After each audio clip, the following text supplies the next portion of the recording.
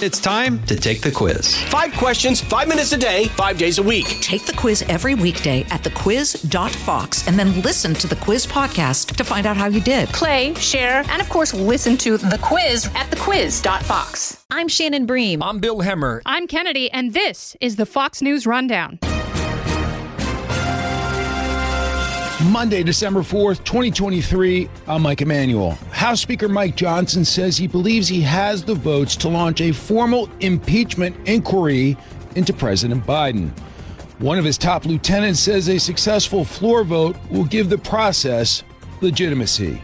I think what our speaker has decided, Mike, is that we're going to go forward with the vote on the floor so that when we do go to court to get these subpoenas enforced, you just take away the White House argument. We speak with Minnesota Congressman Tom Emmer, who serves as the House Majority Whip. I'm Jessica Rosenthal. The polls went up. Now more money's flowing in from big-name donors. But what really could be Nikki Haley's path beyond second place to beating former President Trump, as some Republicans insist she's held back by her stances on foreign policy? One is much better than the other. And in this case, you have to pick the candidate who is going to win in the general election. That candidate is not Donald Trump. He lost to Joe Biden last time. And I'm Ricky Schlott. I've got the final word on the Fox News Rundown. House Republicans have been digging into Biden family business dealings overseas for months, alleging that countries like China buy politicians off.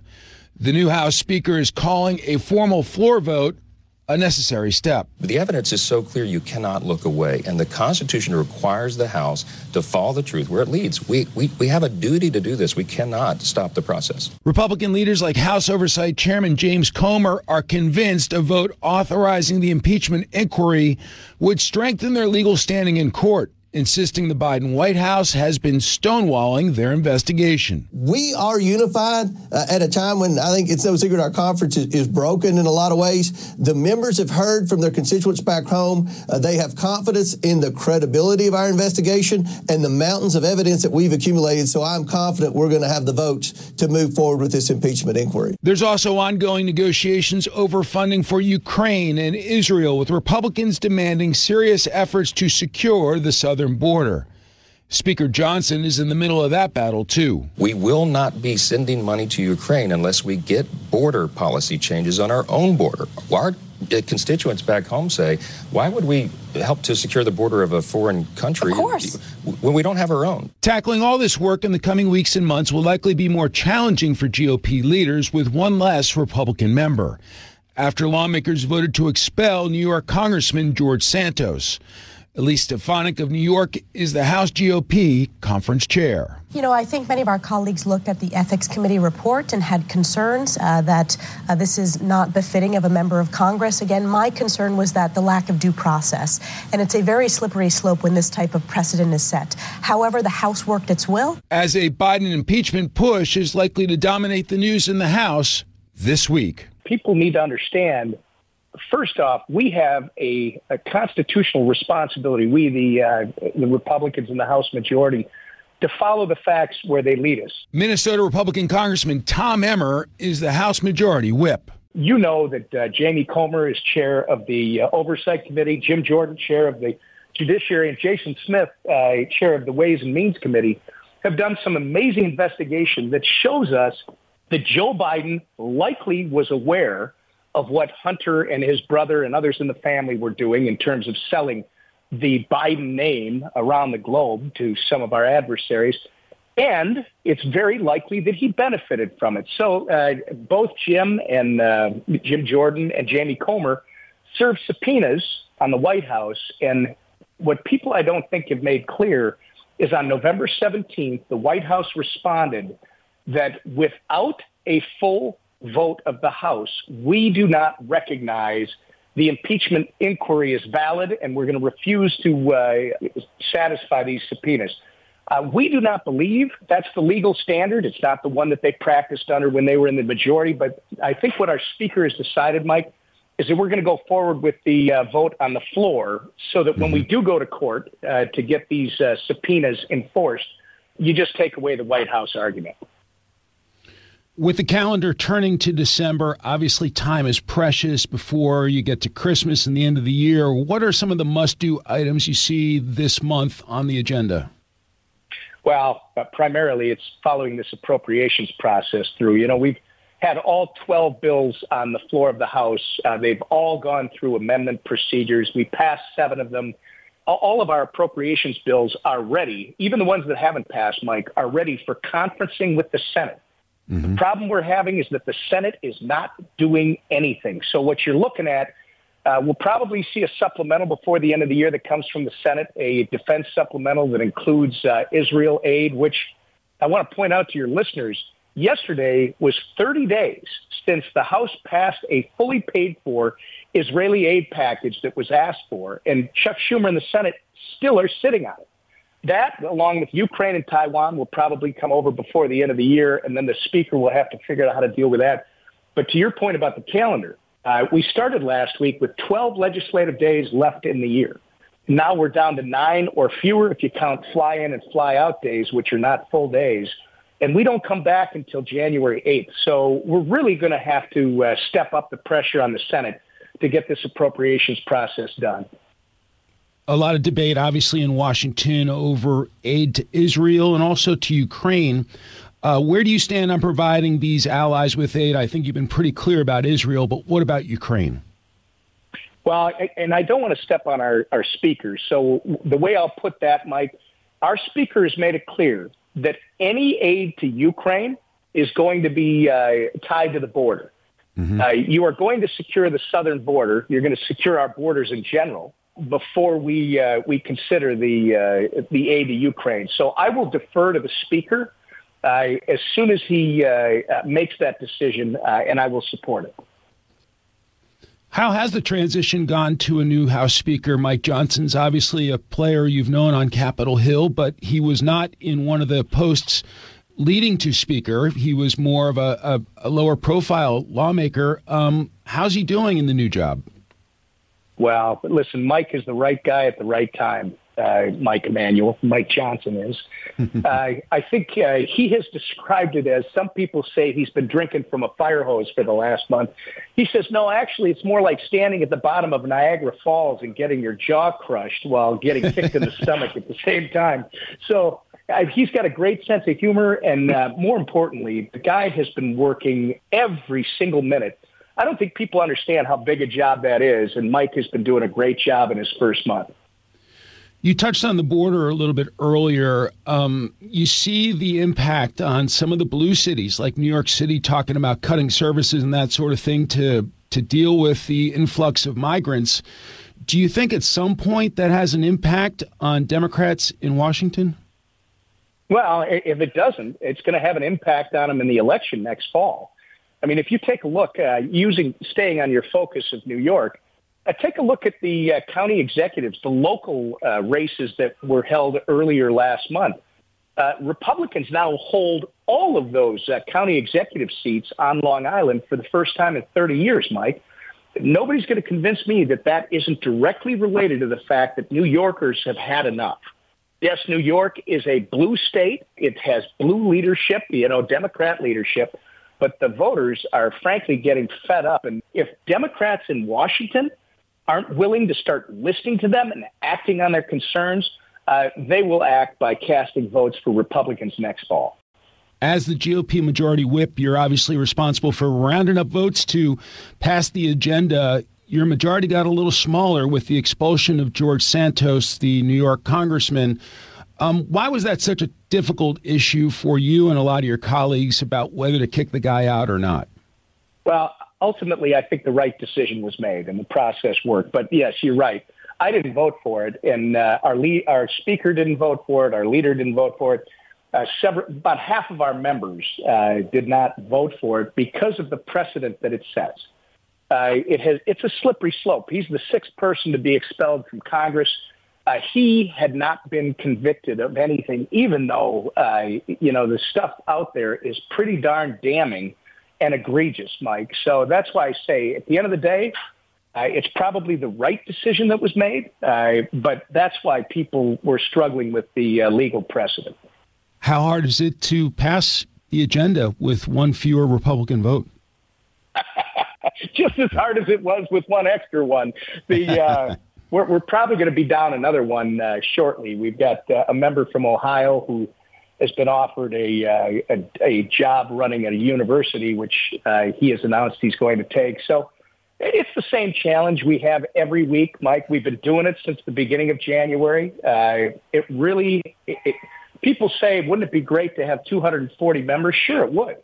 But we have 221 right now, and the goal is to make sure that they are all on board and that we have a unified Republican agenda that we're moving forward. That's what the public expects, Mike, and that's what we try to do. There have been rumblings about former Speaker Kevin McCarthy's future. You have any insight on that? Even if I did, I wouldn't say it, but I know I don't. Kevin is obviously, I'll make it clear, it should have happened. I know that's water under the bridge now, and we've moved on. We've turned the page, and Mike Johnson's doing a great job. But Kevin McCarthy did a fantastic job as Speaker, and more importantly, he did a great job helping us get back to the majority. Let's dive a bit into Republican oversight. There have been many investigations House Republicans have been prioritizing, namely the investigation into the Biden family's business dealings. New evidence emerging at the end of last month detailing concerns that money Hunter Biden obtained from China ultimately landed in the president's bank account. How do you feel about the state of this investigation, and do you think it could have the power to influence the 2024 election as more evidence continues coming out? Well, I think the key when it comes to this sort of thing is when you see Democrats starting to get very uncomfortable. I think from the Republican side, this should not be some kind of joyful experience. This is very serious. And the job of the Republicans that are running these committees is not to exercise some partisan feeling. It's to expose information that the American public is entitled to know. And you're right. So far, the media wants to say there's no smoking gun, but you've got more than enough information from $200,000 going in one case to pay off a loan that nobody knows what the loan was for Joe Biden. You got $40,000 that went directly into his bank account. Those don't seem like large sums, but that isn't the point. The point is he likely knew what was going on, and he likely benefited from it. And so right now it's the Republicans' job to follow these facts where they lead and to make sure that they expose whatever happened for the American public. And I will add, Mike, if the criminal action or fraud, whatever it is not there, then great. The American public deserves to know it. If it is there, they deserve to know that too. And yes, then I think it will have an impact. I'm curious, when you're behind closed doors, you and your whip team with your fellow Republicans, is your message unified that you guys have some power in Washington, but if you splinter, then you're really yielding power to the Democrats? I actually do it in reverse. I start with, and every member knows this, every member has two responsibilities. One, you take care of the people who voted for you. No one in Washington, D.C. voted for you, and just because you come to Washington with a Republican jersey on doesn't mean you forget about the people who put you there and that you're their voice. That's number one. Number two, you got to take care of yourself. Mike, if the member can take care of his or her constituents and take care of themselves, then they can be part of a team. And you saw in the first 10 months, and even more recently, but certainly in the first 10 months, we defied gravity with that approach, passing a historic debt ceiling legislation, parental bill of rights, the strongest border security package in 20 years, and the list goes on and on. So it really is about reminding members to empower themselves and be that voice for the people at home and lead. Don't follow, lead. And if you can do that, you can be part of a team. House Majority Whip Tom Emmer of the great state of Minnesota, thank you so much for your time, sir. Hope to see you again soon. Safe travels. Sounds good, Mike. Thanks for having me.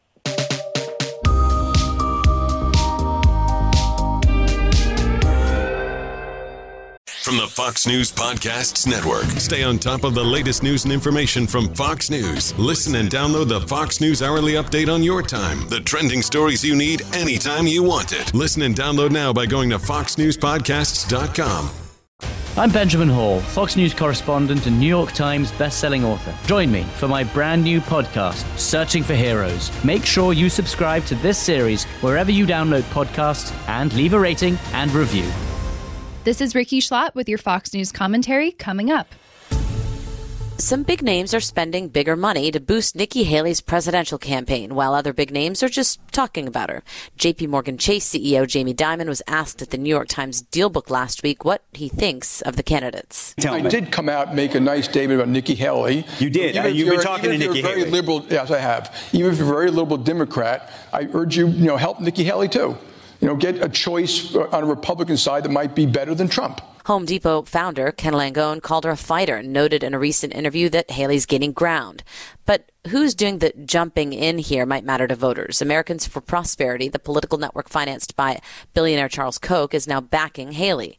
Haley told Fox News host of The Story, Martha McCallum, on Friday, "They liked my economic plan. They liked my plan as governor. They liked my policies on how I want to go and get the country back on track.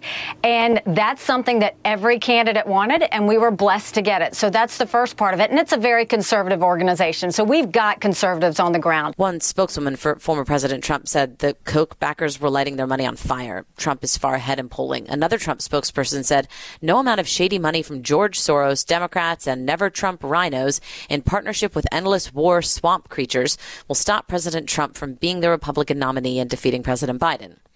But after 3 of those debate performances, Haley has climbed up in the polling. She's almost tied for second place in Iowa with Governor DeSantis, and she's in second place behind former President Trump in New Hampshire and South Carolina. I think the momentum is on her side. I think the first debate really showed, that Nikki is the leader on the stage. She's the adult in the room. Jennifer Nassour is the Northeast Regional Director of Women for Nikki. I don't know about you, but, I'm sick of seeing all the boys play in the sandbox. And that's just what it felt like on stage. And that's what it feels like in the White House right now, that there's no adult in charge. And she came off that first debate competent, brilliant, qualified. And I think that's what we need in a leader these days. And I think that's what gave her the momentum after that first debate moving forward. It may surprise some to look at the polling, right, and see how far ahead President Trump is, and then go, well, why are these people all willing to spend so much money now, these bigger donors coming in and seeming to be willing to spend so much to be in second place, or so it seems right now? Well, listen, democracy is a wonderful thing when it works. And this has really come down to being a 2-person race between Nikki Haley and Donald Trump. I think, you have Trump voters. If you look at early polling on Trump voters, something like 6 out of 10 Trump voters are actually, even though they still support the former president, are open to voting for someone else. And I think when you look at national polls that have been done, and you see that Trump is within the margin of error of beating Biden, you see that there is, polling in Nikki Haley's favor in beating Biden by 9 points in those swing states that are so needed, going up to 13 points ahead of Biden. And you really, I don't know if Biden is going to be the nominee or if the Democrats are going to pull a fast one and replace him with someone else. But I think if you put any generic Democrat up there against Nikki Haley still wins. Why is it a 2-person race? Governor DeSantis is still in second place in polling, for example, in Iowa. Is he not in the mix in the campaign's mind? I think, DeSantis and Haley are neck and neck in Iowa. Nikki Haley is second place. And DeSantis is in 5th in New Hampshire. I don't even know where DeSantis is in South Carolina. So, if he doesn't come out winning Iowa or coming closer in New Hampshire, which I can't imagine, his campaign is done. I think the other thing is you see a faltering campaign when he's wasting his time on a debate against Gavin Newsom when, I think DeSantis always thought he was going to be the alternative to Trump. But he decided to be Trump 2.0. Well, Trump is in the race. You can get the real guy or you can get the fake, right? And no one wants the mock one. They want the real one. So you have Donald Trump, and so where does Ron DeSantis fit in? And his debate performances have been incredibly lackluster the last 3 debates, and now he's going against Gavin Newsom in a debate, and Gavin Newsom is a California showman. He's a celebrity, right? And Ron DeSantis just comes off angry. What happens with an influx of cash? Like, how does the campaign spend it? I imagine a lot of it gets spent as soon as possible. And is the focus to spend it in Iowa?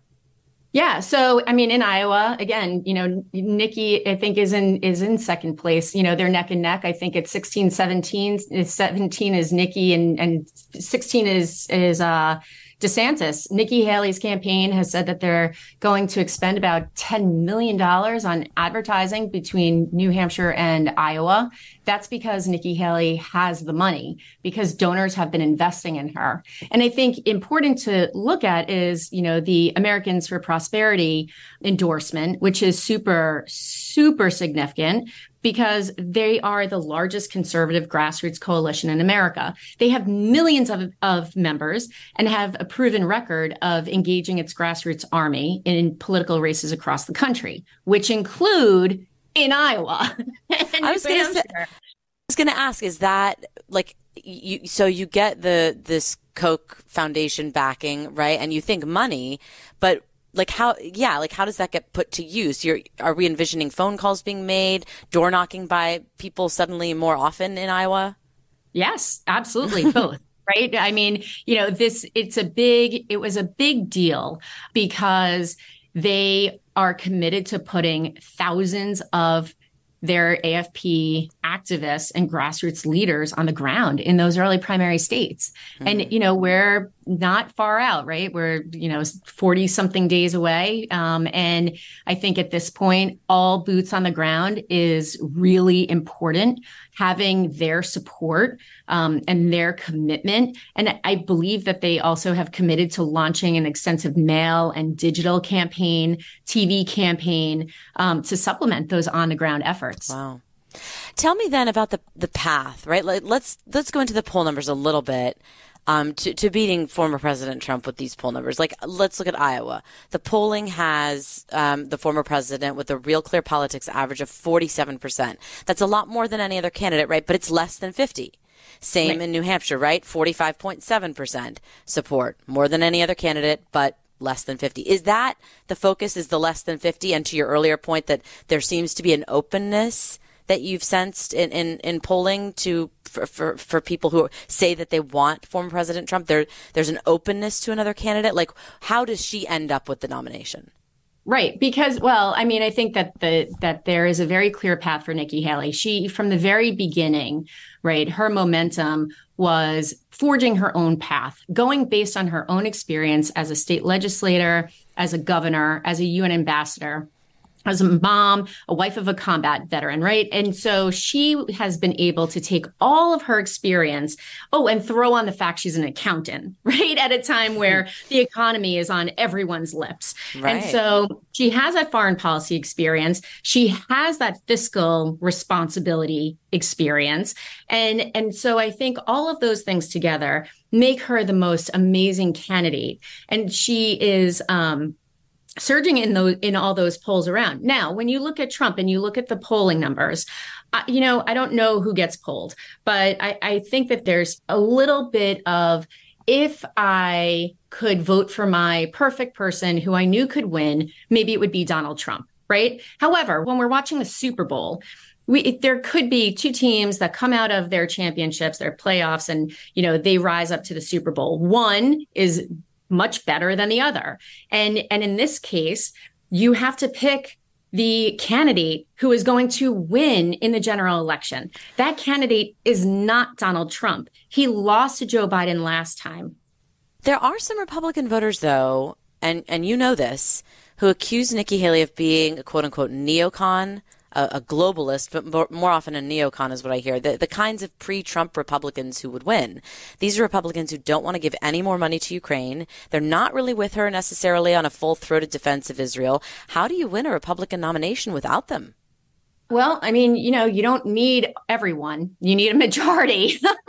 and at the end of the day, that's what wins it, 50, right? I mean, these latest, some of these polls, NBC News poll found just 35% of Republicans want to keep funding Ukraine. An AP NORC poll this month, 59% of Republicans think we're giving Ukraine too much money. It sounds like a lot of them, though. Right. And Ukraine's not the only issue. I mean, if you look, you have to look at everything on a larger basis. You have to look at it based on who can win a general election. Are we going to play Russian roulette with our future and our children's futures, and hope that it's Donald Trump can squeak out a win? I'm not willing to take that risk. I think that is a very large risk.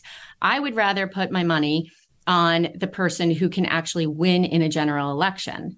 And with her at the top of the ticket, Republicans are going to win races up and down the ballot. We saw what the Trump effect had in 2022. Those midterms were supposed to be a red wave, and they ended up being a red trickle, right? We have such a slim majority in the House that 8 Republicans threw out the speaker because they went and they voted with the Democrats. And so why are we going to put ourselves in that position again where Donald Trump could potentially take down, we have an opportunity to win 5 United States Senate seats. We will lose those opportunities if Donald Trump is at the top. We need a Republican at the top who is going to be able to pull everyone up from governors and House and Senate and state races. And you guys believe that in this current Republican Party, with the climate that they're in, and the way they've been voting with their speaker votes and their principled stand on, I'm not going to vote for X, Y, and Z unless there's spending cuts. I mean, this is a Republican Party that it seems like maybe would not vote for somebody that doesn't align with them on some of these issues that seem more core. And Ukraine funding seems to be one of those issues. Well, I mean, look, they have a choice then. You have a Democrat as a president for another 4 to 8 years, depending on if it's Biden or if it's Newsom or whoever else they want to put in there. Or you have a Republican, and a Republican that you can go and sit with and talk to and reason with. Nikki Haley is that person. Nikki Haley is the person who will have an open door policy, who will be willing to listen to both sides and to bring consensus to what is otherwise crazy town in Congress. And so, I think that at the end of the day, people will see that Trump can't win and that you're going to have to soften on your ideology a little bit to get through. And then once she is in the White House, there's who knows what will happen and what the world will look like, because God, October 7th, no one saw that coming. Jennifer Nasser, Women for Nikki, Northeast Regional Chair, thank you so much for joining us. Thanks for having me.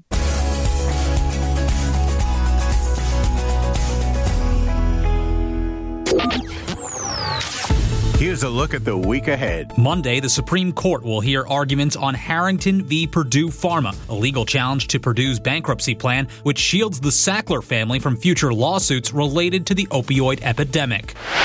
Tuesday, President Biden will attend a concert fundraiser in Boston headlined by Grammy winner James Taylor and former Congresswoman Liz Cheney's book, Oath and Honor, A Memoir and a Warning, will be released, in which Cheney provides a first-hand account from inside the Capitol building during the January 6th riots.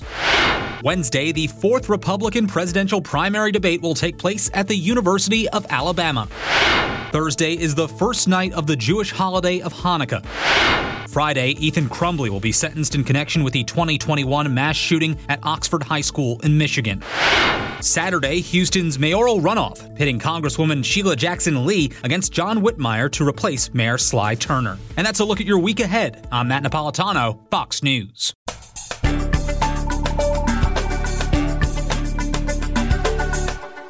Hey, it's Will Kane, co-host of Fox & Friends Weekend. Join me as I share my thoughts on a wide range of topics, from sports and pop culture to politics and business. The Will Kane Podcast. Subscribe and listen now at foxnewspodcasts.com or wherever you get your podcasts. Rate and review the Fox News Rundown on Apple Podcasts or wherever you listen. It's time for your Fox News commentary. Ricky Schlott. What's on your mind? Portland, Oregon public schools are looking to introduce equitable grading practices, but they're erasing excellence in the process. The troubled Progressive Cities School District is toying with proposals to make grades more even across the board by no longer flunking underperformers and increasing the value of non-academic factors in the grading process. Among the guidelines, no more zeros, no more 100-point scale, no more points docked for late work, and no more grade penalties for kids who cheat. According to a memo from the district, the changes were inspired by concern over racial disparities in grades. The district's chief academic officer, Kimberly Armstrong, told KGW 8 News that the changes are about fairness. Quote, "It's about reducing bias. It's about considering diverse backgrounds and needs of students," she said. But where's the fairness in letting cheaters and slackers coast by? Without a doubt, some kids have tougher circumstances to overcome or unfair barriers to straight A's, but the school district is making an enormous mistake by telling those kids, yes, you can't. The bias-resistant framework is expected to be rolled out across Portland next school year, though the district has yet to decide whether the new standards will apply to all grades or just middle and high school students. Meanwhile, dozens of school districts around the country have already rolled out equity-based grading measures, including California, Iowa, Virginia, and Nevada. But educators are suspicious of such sweeping changes. Dr. Meredith Coffey, an educational researcher and former high school English teacher in the Washington, D.C. area, experienced the downsides of these policies firsthand when her district prohibited grades under 50% and required her to be more lenient with late work. Quote, "I think that teachers in schools should be flexible and responsive to individual student circumstances," Coffey said. But equity is about responding to individual students' needs rather than implementing blanket policies and taking away teacher discretion, unquote. Coffey said she had students who would pump up their grades early on in semesters only to then coast, knowing that their average couldn't fall all that far with a 50% minimum. And she even had students say they don't feel like writing an essay since they'll pass either way. Portland can try as much as it wants to make grades more equitable, but performance will never be equitable. It's one thing to try to cool down pressure cooker academic environments. Kids coming home with a B shouldn't feel like abject failures, and academic performance isn't everything. But laziness, tardiness, and carelessness should not be unilaterally excused. These policies erase nuance and lump kids who are actually struggling together with those who game the system. Students are clever, slackers will game the system, it's nothing new. Meanwhile, their classmates who grind and get the best grades they possibly can, in spite of whatever external challenges they may face, should be rewarded with an accurate measure of their success. They should walk away with a distinguished record, not a transcript full of equity-based gobbledygook. You know what's not equitable? Effort, ability, and execution. Portland needs to wake up to that reality. I'm Ricky Schlott, the author of The Canceling of the American Mind. You've been listening to the Fox News Rundown. And now, stay up to date by subscribing to this podcast at foxnewspodcasts.com. Listen ad-free on Fox News Podcasts Plus on Apple Podcasts. And Prime members can listen to the show ad-free on Amazon Music. And for up-to-the-minute news, go to foxnews.com.